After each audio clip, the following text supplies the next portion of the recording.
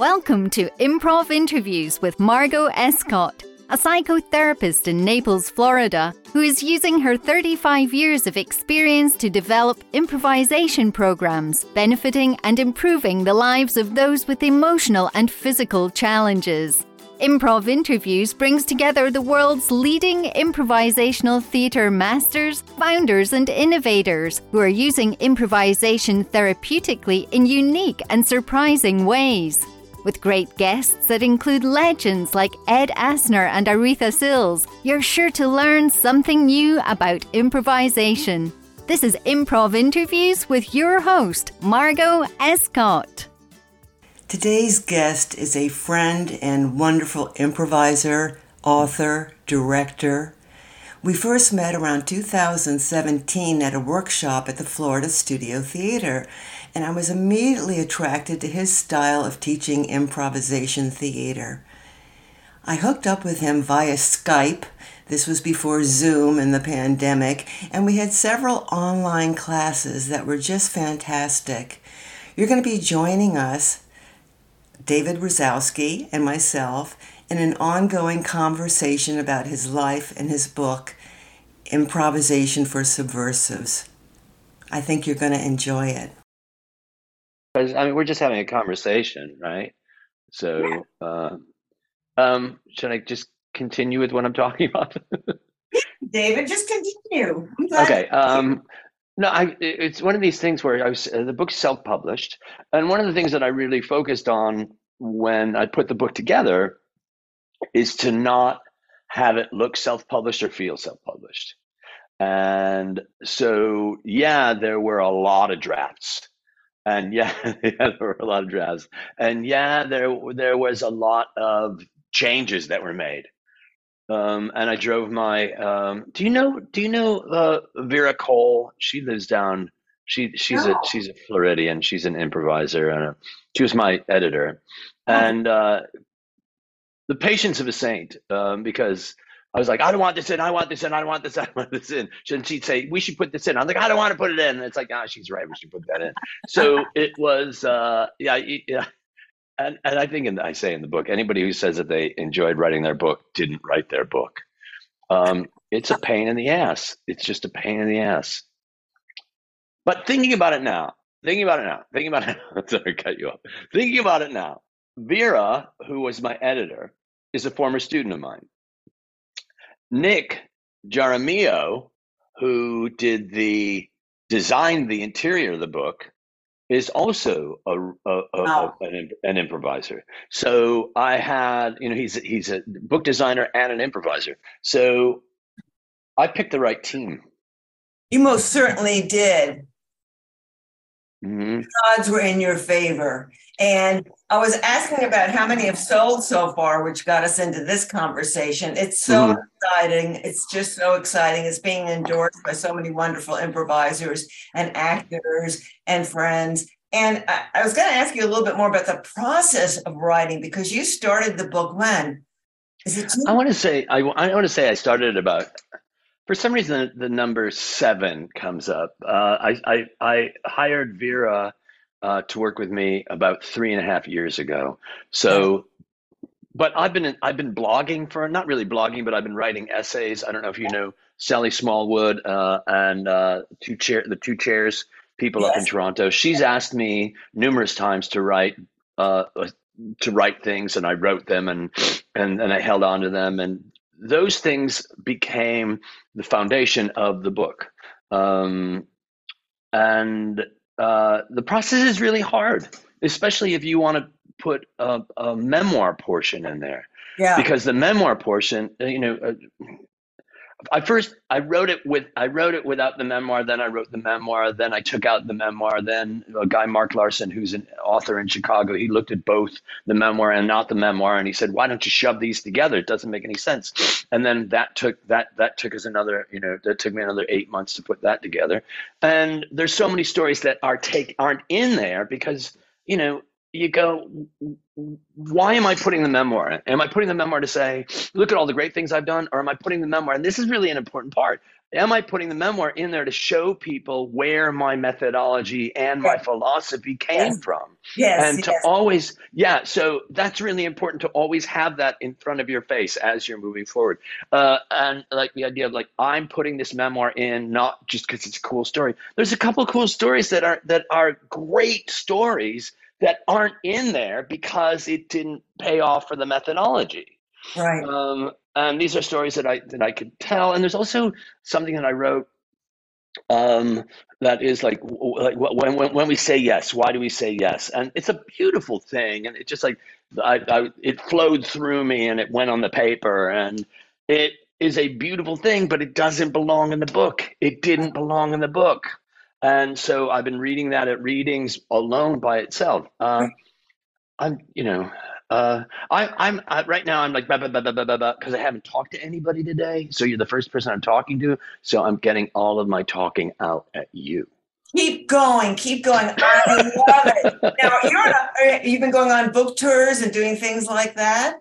I've been planning it. I have one book tour in the Improv in DC. I have another one coming up this weekend in Tucson. No, I'm sorry. I have one on Friday at the Village Well in Culver City that my friend Rose Abdu is hosting. I roped her into hosting it.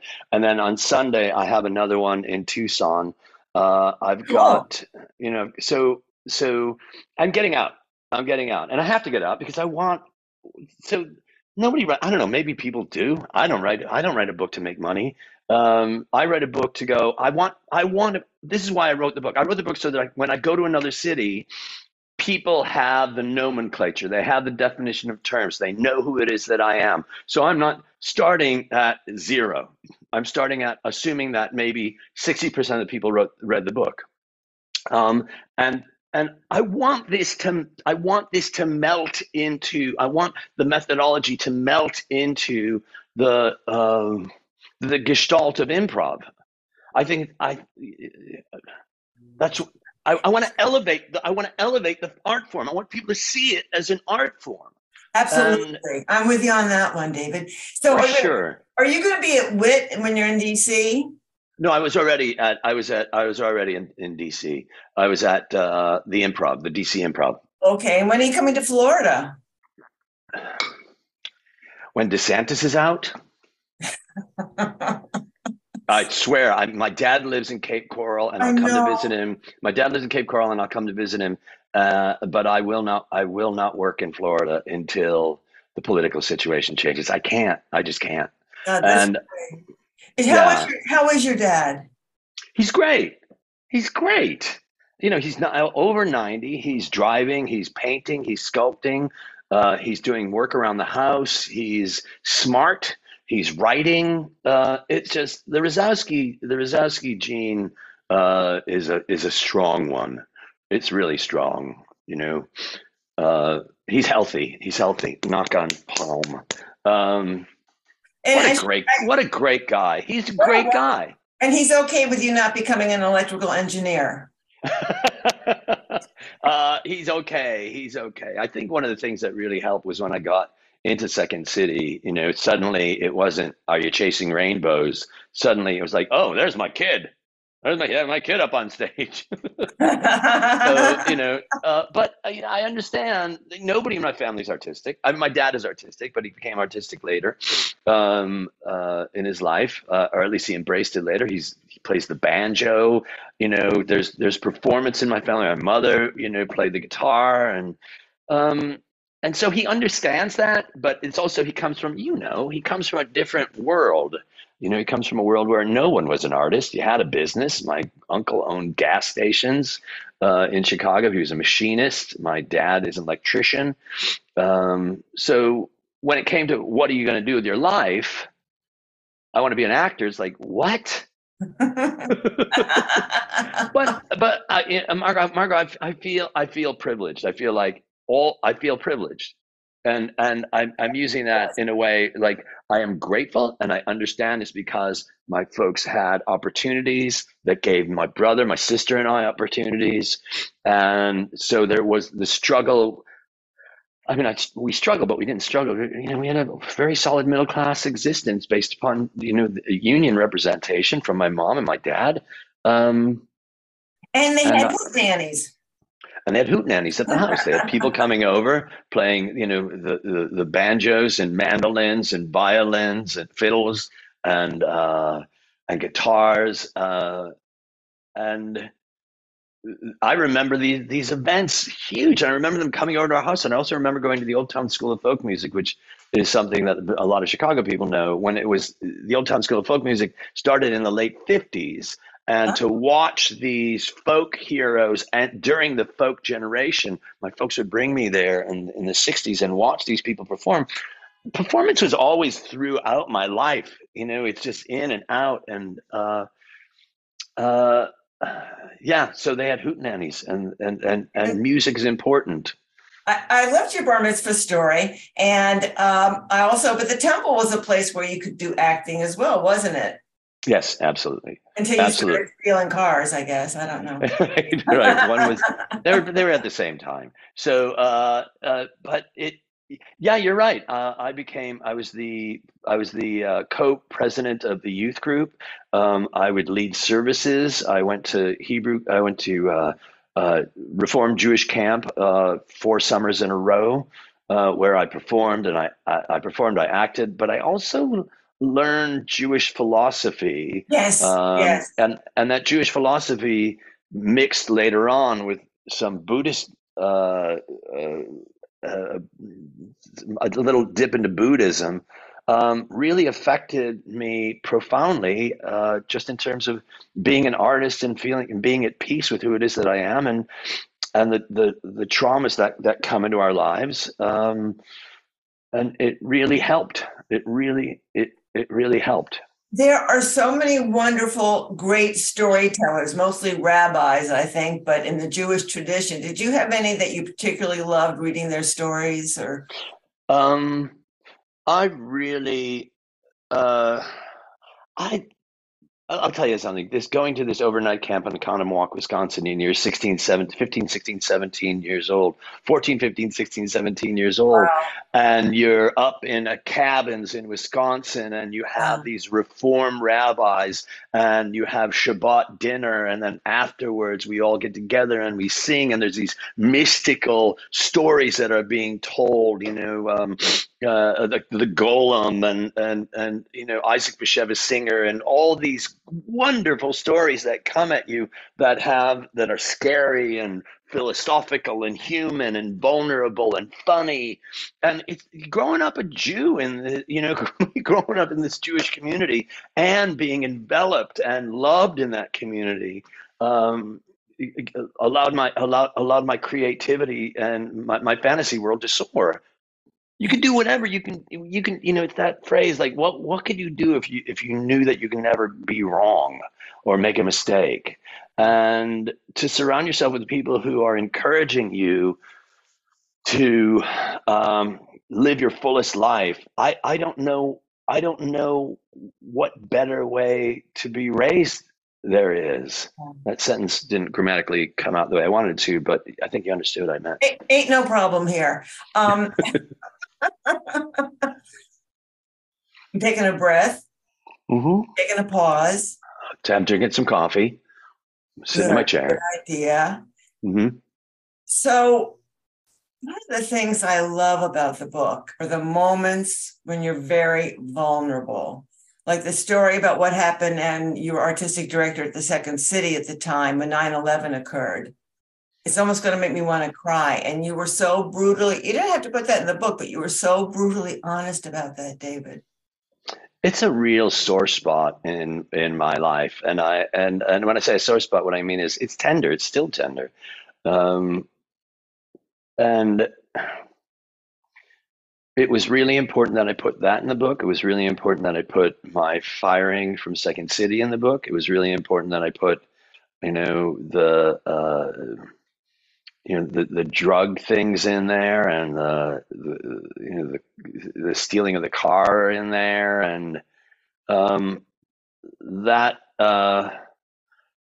like all these stories they're hard, but I it's like my TED talk, where it's like you have to sit in it.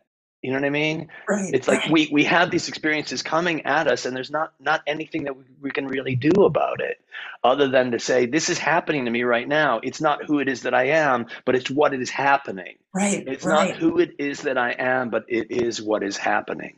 Um, and all of these stories, I need to tell all these stories. I have to tell all these stories. Absolutely. Um, and the 9/11 story is, it was shocking to all of us.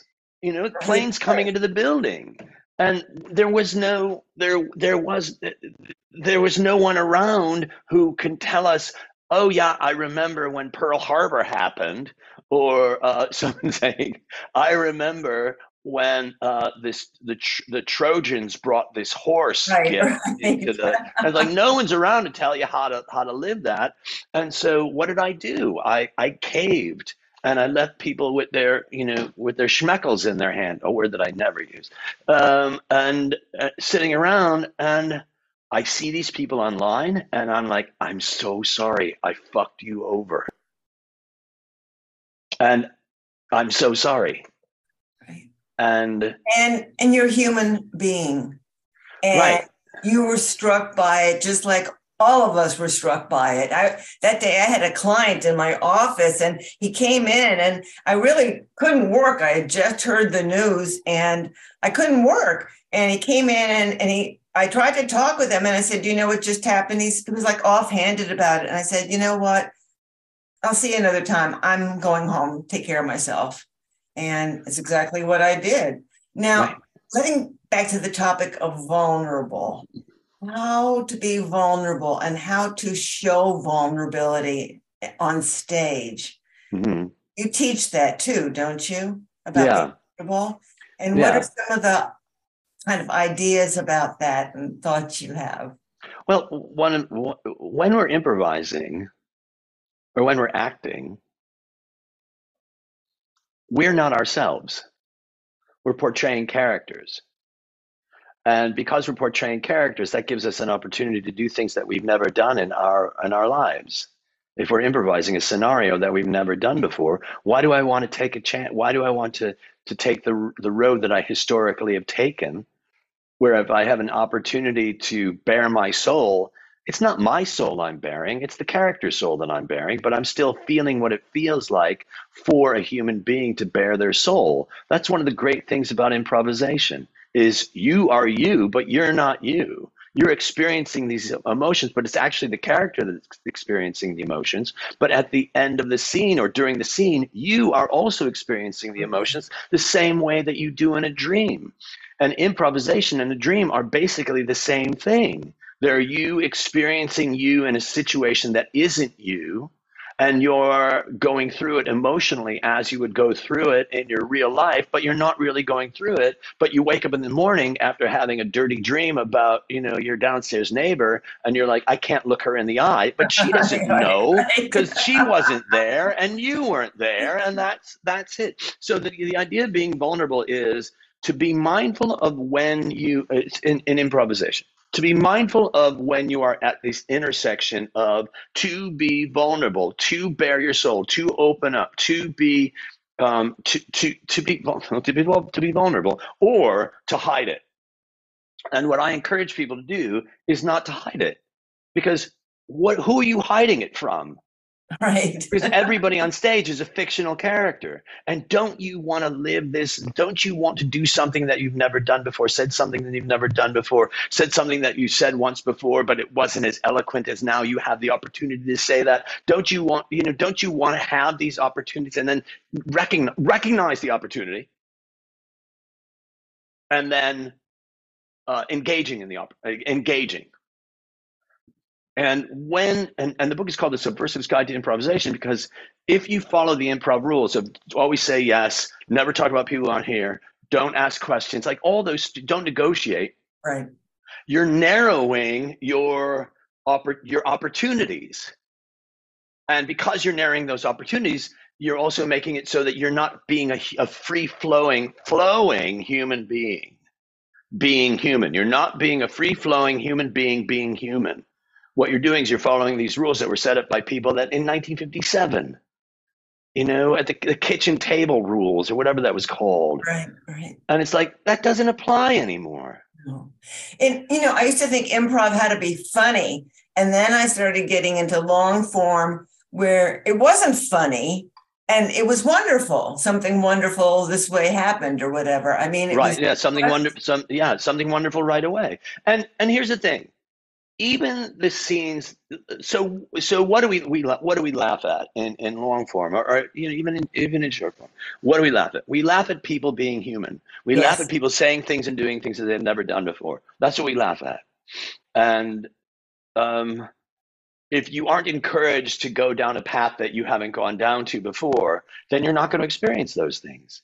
But some of the scenes that I've got, I don't know, 2 or 3 dozen scenes at the end of the book that you can watch online, and you notice them. And Rachel Hamilton, Eric yes, Honeycutt, Carrie Clifford, and our intention is never, our product is never the laugh.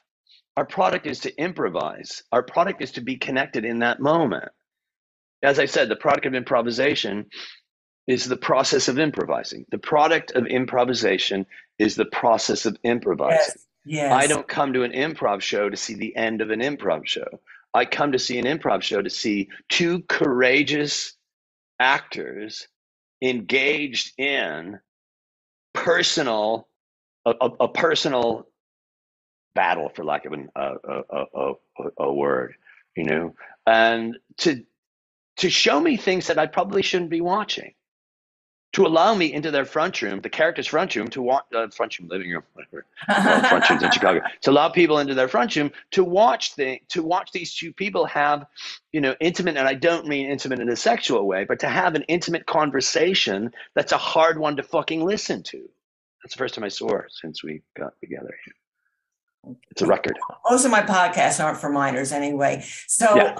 David, you mentioned Buddhism, and can we speak about that just a little bit more, about the influence that Buddhism, and how did you get turned on to Buddhism in the first place? Really interesting. Let's see. I believe this is in the book, and it was taken out of the book. I was the artistic director of Second City, and I had been teaching for a decade or longer, and I felt like I didn't know. I felt like I had something. I felt like I had something to offer, but I hadn't codified it yet. I felt like I had a personal style that I hadn't yet defined what it is. And first it started with a struggle, and then it became something like, you will know what you need to know when you need to know what you need to know. And I felt like one day all of this will come to me. I was on my way flying from LAX to Santa Cruz for an improv festival, and I stopped by the Hudson bookstore, and there was a book called Buddhism Plain and Simple by a guy named Steve Hagen, and I was drawn to the book. And I remember reading the book on the plane and saying, this guy has written the greatest improv book without knowing that he's written a great improv book. And I looked at it, about a year ago while I was writing my book, and I looked at it and like, how many lines have been underlined? How much has been codified in that has become, how much have I codified in what it is that I'm doing? At the same time, around the same time, I was also getting a divorce, and I was divorced, and I was going out with this wonderful woman, Jen Winters, and Jen turned me on to a place called Agape Spiritual Center, Yes. which is out Yeah. here, and it was basically an extension, a human extension of Buddhism without calling it Buddhism, but it was spiritual, and I felt like the spiritual aspect of improvisation through that book made me, like, really gave me direction, not just in improvisation, but also in life. And that's when, and this is and your question is really great. This is when the firewall came down. The firewall being, there's your improv life and there's your life.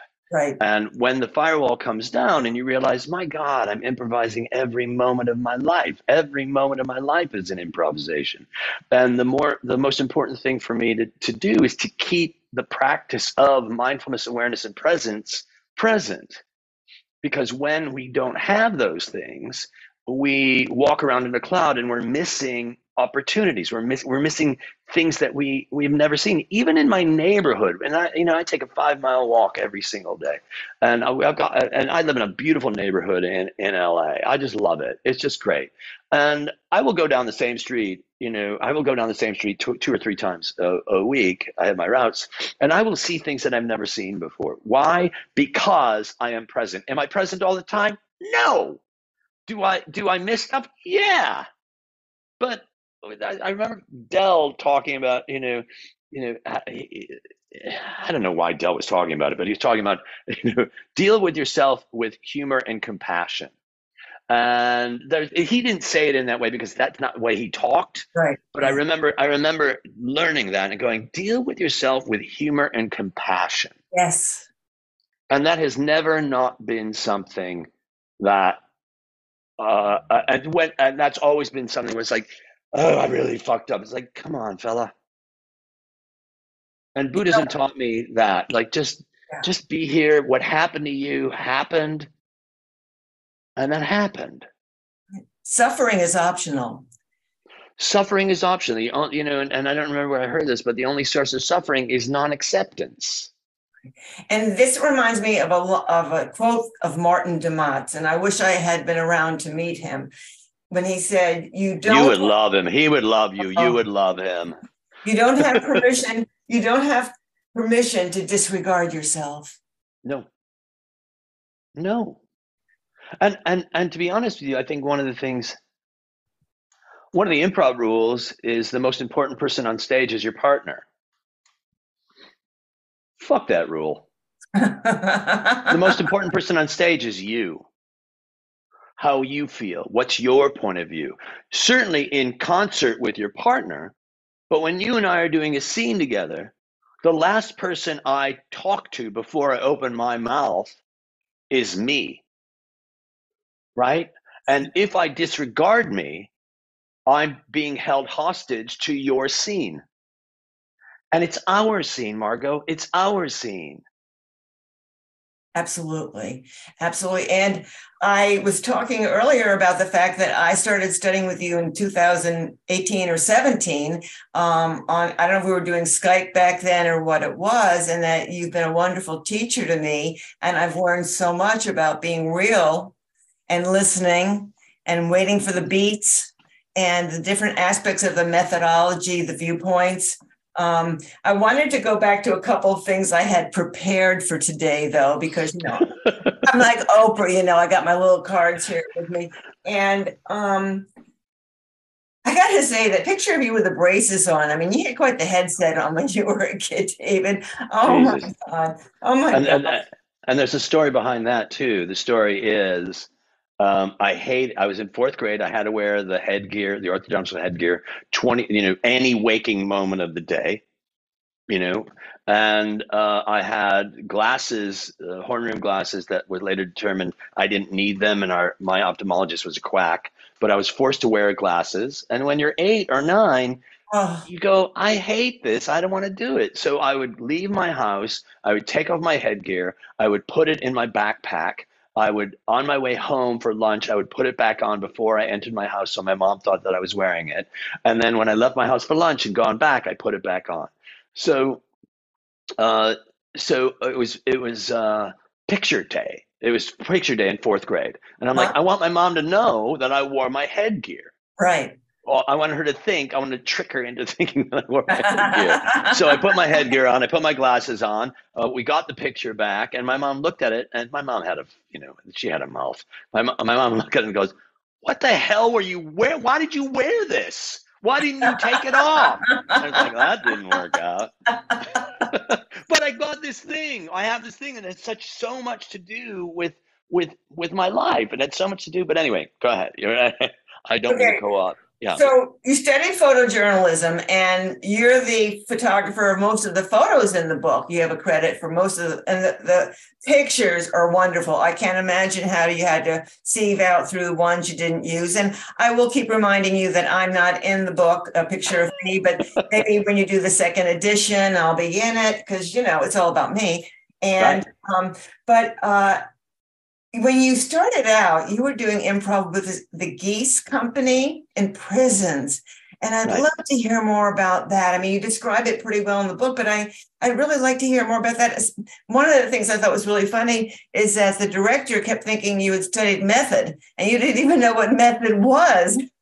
No, no, no, no, no. Ask a specific question about Geese Company because I've got so many. I've got so much. Like, ask me a specific question about it. Okay, well, you were using masks. Was that a Keith Johnstone thing, or was your director just avant-garde? And how did you feel being in a mask? One of the main things that because the Geese Company it was the full name was Geese Company for corrections. Geese Theater Company for Corrections. That was the name of the company, and it was six people. 10 or 9 or 10 people living in a 4-bedroom apartment in Chicago and going on the road getting money from the federal government, the correctional departments of county, cities, states, and Geese Company was started by John Bergman, who had studied a lot of avant-garde theater without getting too specific. But he also had tremendous knowledge of Jerzy Grotowski, Right, biomechanics, the living theater, which I mentioned in the book, and guerrilla theater. And right. he wanted to do something, and John, who's just phenomenal, wanted to do something where if we put masks on, then the audience could put their own faces on Yes. us. Yes. If we didn't have masks, so in the book, I go, why does anybody look, why would anybody in a New Jersey prison look at me, a 25-year-old Jewish white guy, and feel that I had something to offer? But what if I didn't look like a Jewish white guy? What if I had this grotesque mask on? And grotesque is not that it's ugly, it's just called a grotesque mask. It was paper mache, it was solid blue, there was no fanciness to it at all. And so they were able to put their own faces on. What it also allowed me to do was to lose myself in that character. And so when I was looking at my fellow performers, I'm not looking at, there was one black guy, Ray Holloway. There was one black guy, and later on there was a couple others. One being Sean Landry was in it. So she was a Oh person of my God, color. I didn't know that. Sean. Sean Landry was in Geese Company. We didn't overlap. She came on after I had left, but I knew her from there because we were this fucking intense family. Whoever went through that, you're solid with those people because we really had experienced some shit. But when you look at your other players and they're all in masks too, we all lose ourselves. And so, as I mentioned, this is an existential experience. It's you, but it's not you. It's your partners, but it's not your partners. And then when you put these masks on, and we also became very physical actors. My work is very physical. I move like a dancer, Yes. in and I'm very aware. And my folks, I would go folk dancing regularly at the Old Town School with my mom, and so I understood dance. And I never studied it, but I did it.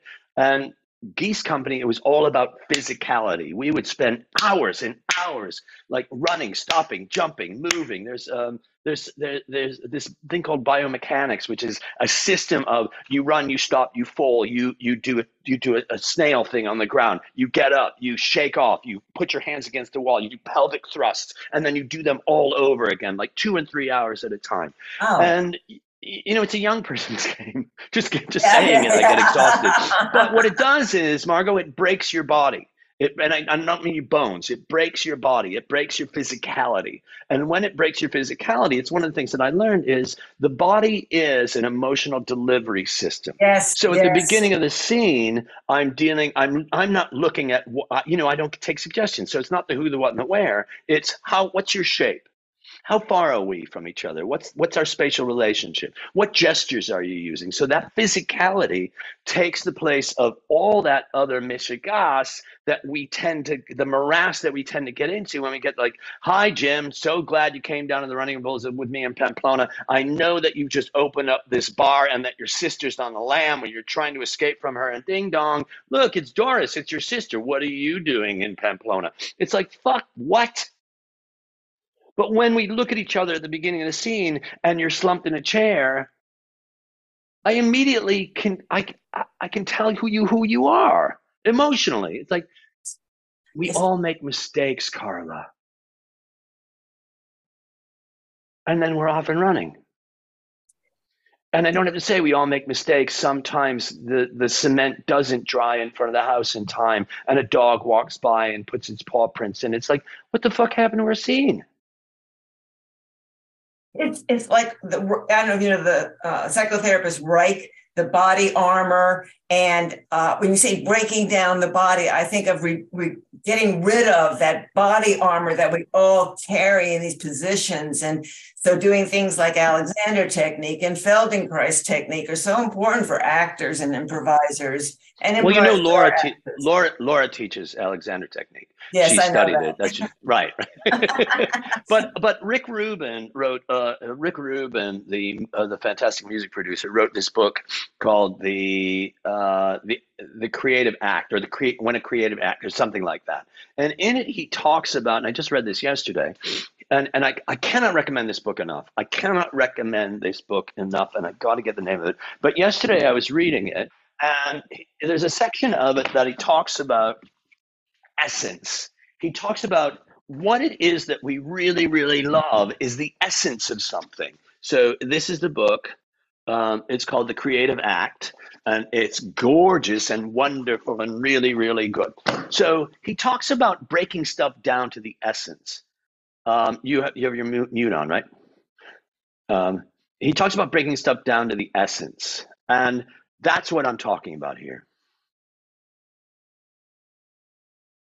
Absolutely. And I was just going to type you a little note, and I'll just say it anyway. Will you stay on after we say goodbye to our audience out there? And one of the things people love about your performance and your teaching, especially your performance, is the physicality of it all. And I had some dance background, and I know that you were very much influenced, let me get the name right, by, oh gosh, it was a dancer, and then,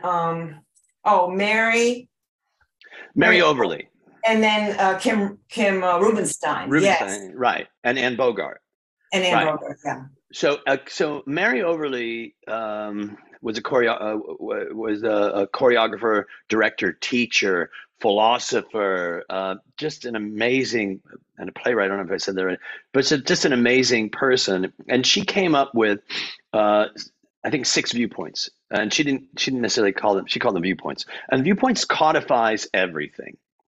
I know that's hard to say, but it codifies movement. It codifies movement, tempo, time, like all of these things. And when we're improvising, or when we're acting, or when we're alive, just being alive, once you define something, it exists, and once it exists, you get to screw with it. So Mary Overly had the strong foundation of it, and then Anne Bogart and Tina Landau wrote conjured up a few more of the viewpoints. So now there's 9 viewpoints, and I teach viewpoints because creating through viewpoints is about creating through compulsion. It's not about creating through intellect. It's about doing something because cannot not do it. Right. And at the core of everything that we love are emotions. It's not ideas, it's emotions. It's emotions put into motion in the body of the human. And then we watch that. We get excited when we get excited because we get excited when we're with somebody excited, or we get nervous when we're with somebody excited who's excited. We're permeable membranes. And as I've said before, yes, your brain is a liar and an asshole, and nothing comes out of my mouth when I'm improvising. Nothing comes out of my mouth that first hasn't been dipped in my heart. And what that means is, how do I feel about that? How do I feel about that? How do I feel about that? How do I feel about what you're saying? How do I feel about what I'm saying? I'm feeling excitement and energy just being on the Zoom thing with you, online with you, David. It's contagious. It's contagious. Contagious. And when we're in person, it's even better. But even now, there's a kinesthetic experience we're sharing because people can't see us, but we're moving in different ways and interacting and just being one. And Bogart, I think her latest book that I just started yesterday is called something like The Art of Resonance. Resonance, and Yeah. resonance is a vibration, and a vibration can't Right. happen by itself. A vibration happens because something happens that makes something vibrate. And when we're improvising together, there's a resonance that we have. Even if you try to ignore it, the very act of you ignoring the resonance proves that there's a resonance. You know, and so if somebody says, you gave me nothing on stage, I'm like, of course I gave you something. You just didn't feel the resonance, you Right. know? And so when we're improvising together, when we're acting together, when we're talking together, when we're eating together, when we're creating food together, when we're fucking together, like all these things have a resonance and they mean something to us. And we're alive in order to we're on stage in order to show that. And talking about being on stage and doing, not so funny improv, like whatever. Not in wait. For me, it's not intentionally funny. Right. The goal is not to be funny. The goal is to go to some place that I've never said, never gone, say something that I've never said, and recognize that that's where the humor comes in. Yes.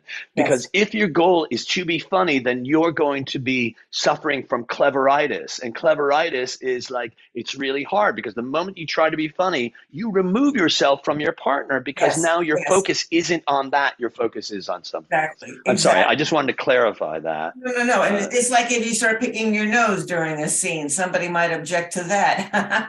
Anyway, Good example. Good example. but it's about we're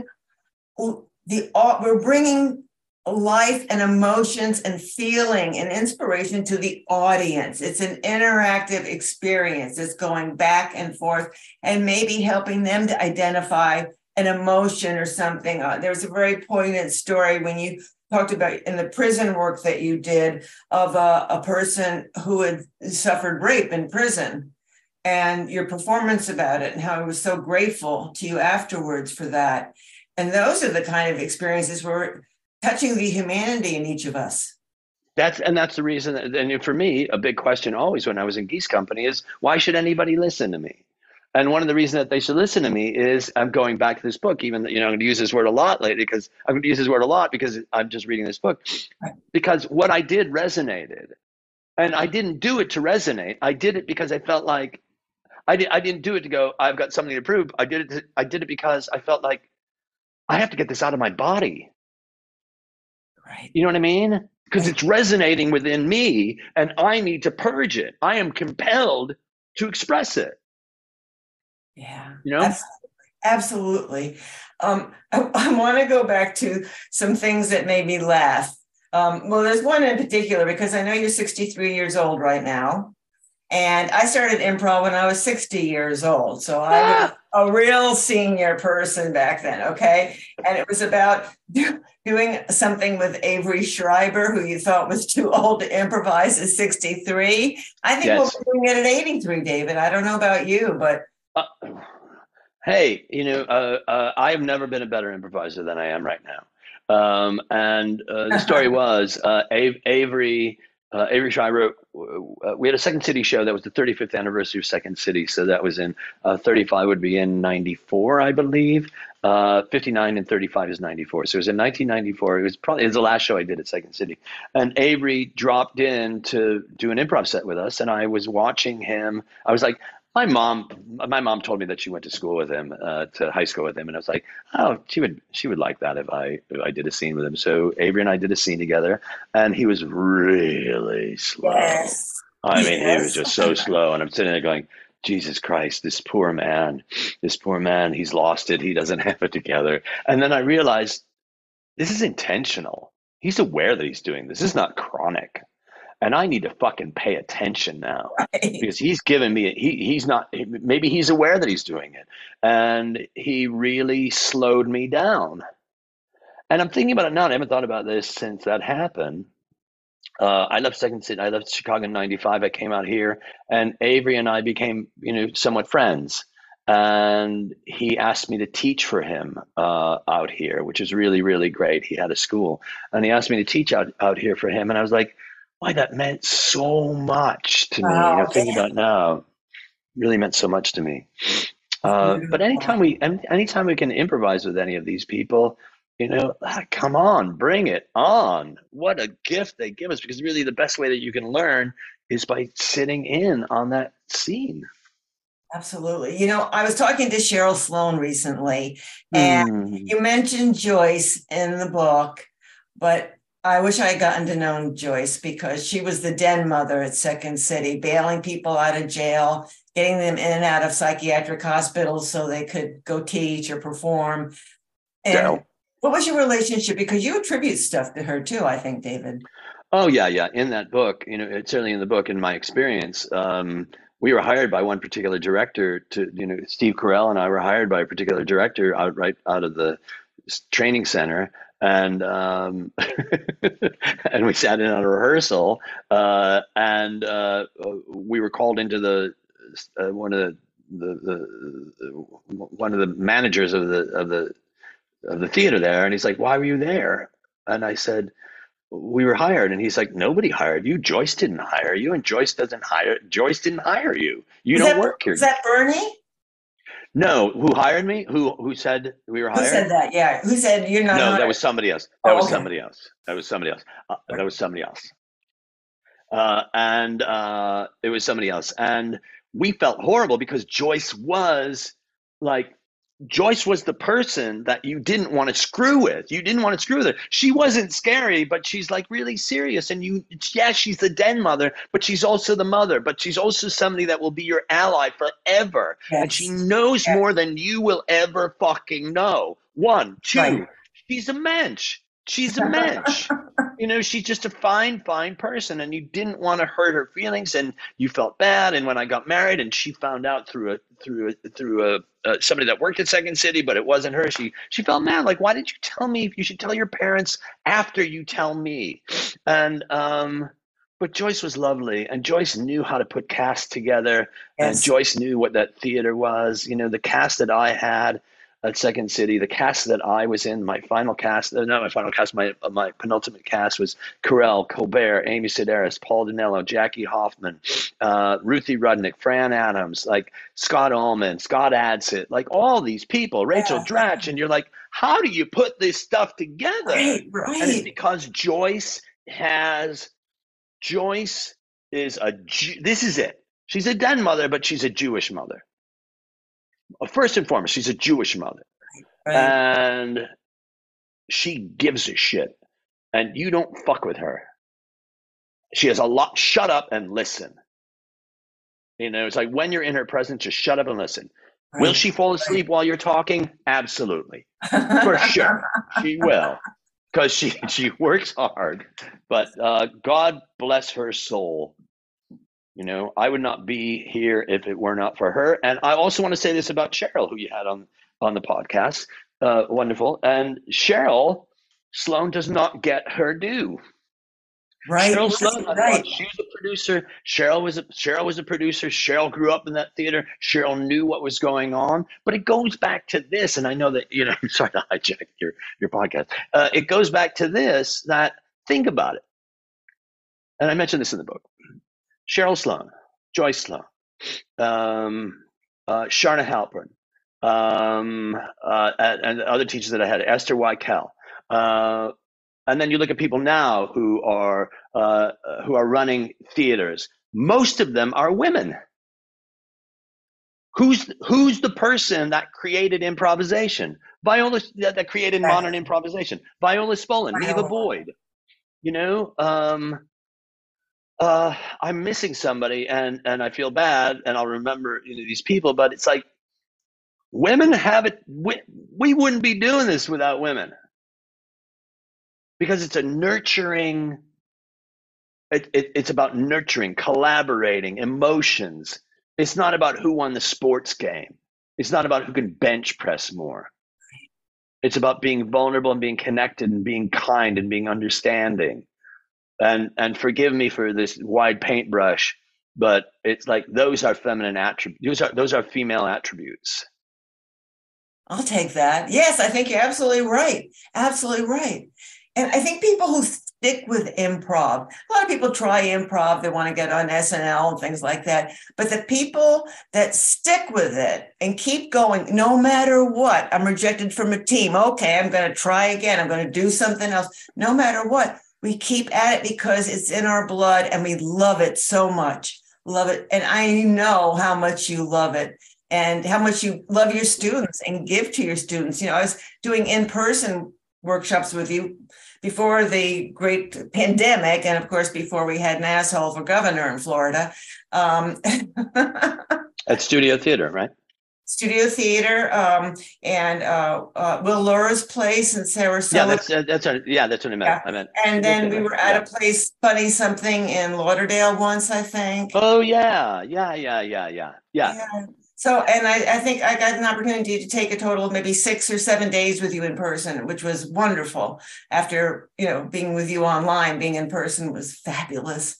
So I'm just, you know, soaking up to you right now. I got to stop that. But it's well, you know, it's for me. It's really important to connect. It's really like I have thrived online. If it wasn't for being online, my book would not have been 460 pages. And then when I'm in person, I'm like, oh, there are exercises that I wasn't able to do because I was, and I can look at them again from having an understanding of what my methodology is, and it reinvigorates what it is that I'm doing. I'm heading back to Seattle for a week-long workshop in May. And I love those people up there, and they understand me. And now they have a book that they're reading, so we can connect on a different level. Yes. But I'm really looking forward to heading to Miami. I got something in San Diego. You know, my best teachers are my students. And if I come in and I say I have something to prove, it's like I have nothing to prove. I really feel I was like this. What haven't I done? I've done everything. I feel like I've done everything. I feel so damn lucky. I feel like I've got nothing to prove. And if you've got nothing to prove, then sit back and listen. Sit back and pay attention. Learn something from people that are failing, because those failures create your voice. Absolutely. And I think the community of improvisers around the world, because we're global, of course, I think we're a bunch of weirdos, kind of, David. I think that we're kind of weird and special and unique and beautiful. And again, those of us who keep going with it connect on various different levels. And I just love sitting here looking at you in your beautiful apartment today. And, you know, you look terrific for an old guy. Right back at you. I like your haircut, by the way. Oh, thank you. And that white shirt is quite spiffy. It's really good. So that, right? Look at that. Look at that. I'm sorry, folks, you can't see this. I said I was soaking up to you. I meant sucking up to you, but it didn't matter. It doesn't matter. It's all the same thing. Well, one thing I will say, the book clarified the method so much for me. It really did, because when I'm doing it, I'm self-conscious, I'm anxious. You know, I remember my very first workshop with you and walking across the room to someone. And the book is wonderful. And I think for people who haven't studied with you yet, if they read the book, they're going to be, you know, a step above, really, if I can say that. So no, for sure. Now, David, what are you doing the rest of today? It's morning time. It's really exciting. I'm really, really excited. The rest of the day is I go for a walk in my neighborhood, and I stop by, there's a place called the Farmers Market, which isn't your typical farmers market. There's the original Farmers Market in LA, which is a permanent farmers market. So I'll probably head over there. There's a woman, Louisa, who works at Bob's Donuts, and which I walk up and she goes, "Do you want your coffee?" I'm like, she has my coffee ready for me. I don't even have to stand in line. And I'll read my book. I think reading is just so important. Now that the other guy is gone, the former guy is gone, I could do a lot of reading. So anyway, I got that. And then I've got some business to take care of. I love making graphics. I love promoting my shows. So I've got some promotion that I'm putting together online using the Pixelmator app. And then I have a 4 o'clock class with vintage. Mickey Manting put vintage together, Right. Old improvisers. Yeah, that's And great. Mickey's another one. That's the person that I was Mickey. forgetting. The woman, Mickey Manting. Mickey is responsible for so many of us connecting worldwide through improvisation. And let's also remember that she's I think she's a surgeon. She's retired from, I think, OBGYN. Yeah, and a surgeon. Right. Absolutely, yeah. She's a surgeon, and it's like, come on now, what? But anyway, so I've been teaching this online class for going on 3 years. Yes. And it's not open to people. And the work that we're doing is just so exciting, and I get so excited about it. And then Laura has to work tonight, so I'll probably go over to Cantor's, which is one of the greatest delis in the United States, and sit down and have a mishmash, which is a $15 bowl of soup bigger than your head.